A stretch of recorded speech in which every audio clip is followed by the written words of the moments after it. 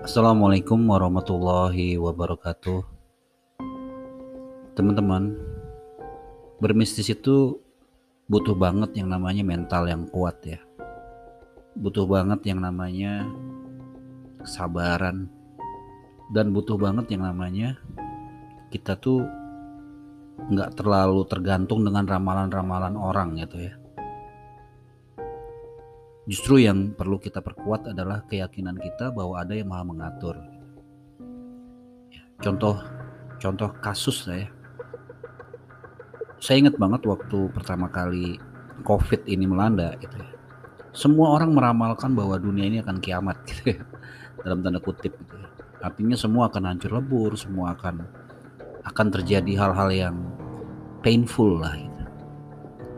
Buruk lah semuanya gitu. Pokoknya ini bencana nih gitu.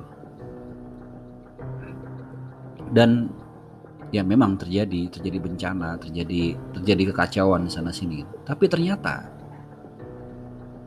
anehnya gitu ya, apa yang ada di benak kita, apa yang dirasakan oleh banyak orang, ternyata tidak seburuk yang mereka gambarkan di awal.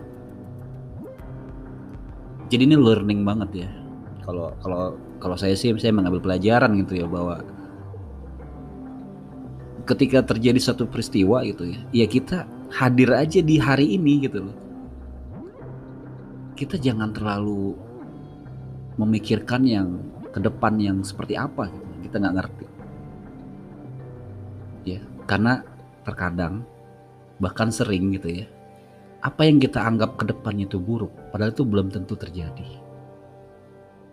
The same ketika COVID melanda. Ya, kita semua meramalkan beginilah, begitulah gitu. Tapi apa yang terjadi? Ternyata nggak seburuk itu tuh. Everything's fine gitu ya. Bahkan bisa dibilang ya inilah momentum kita untuk berintrospeksi diri. Inilah momentum kita untuk evaluasi banyak hal. Ya, saya sendiri mengkoreksi ya, kalau kemarin-kemarin saya sempat mengatakan begini begitu, ternyata itu hanya dugaan saya gitu. Tidak terjadi hal-hal yang buruk banget tuh, enggak lah gitu. Memang ada lah beberapa lah kayak misalkan bisnis kita ya jadi tertahan gitu ya, jadi nggak bisa terlalu cepat larinya gitu. Tapi nggak seburuk yang kita gambarkan, nggak seburuk yang kita bayangkan. Ya makanya mulai saat ini kita belajar bahwa ketika lo mengalami satu musibah, ya jangan lo pikirin ke depannya seperti apa.